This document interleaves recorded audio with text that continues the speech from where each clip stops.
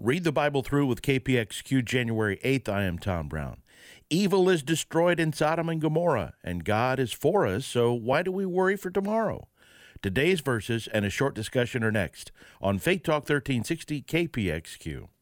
It's long, over 1,000 chapters, over 30,000 verses. No wonder so many of us have never read it cover to cover. Want to do it? Want to read the entire Bible? Start today at BibleStudyTools.com. BibleStudyTools.com includes Bible in a Year, an interactive plan for reading, learning, and understanding the Bible. Deepen your faith and impact your walk with God, one day at a time. Bible in a Year, just one of the new interactive Bible study tools at BibleStudyTools.com. Today's verses from the One-Year Bible are found in Genesis 18, Matthew 6, Psalms 8, and today's Proverbs chapter 2, verses 6 through 15. So do not worry about tomorrow, for tomorrow will bring worries of its own. Today's trouble is enough for today.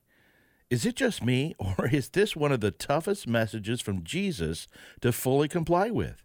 Fear of loss is one of the strongest persuasion messages used in sales and advertising. And what is that if not worrying about tomorrow? We're taught to plan for the future, but when we see a potential lack or roadblock, where do we run? Right to worry? If we just ignore the problem, it will go away, and that solves the whole worry thing, right? So what are we to do? Stop planning? Ignore warning signs? That seems to be in conflict with wisdom, does it not? The answer is not to stop planning or to start ignoring problems. The answer is to trust.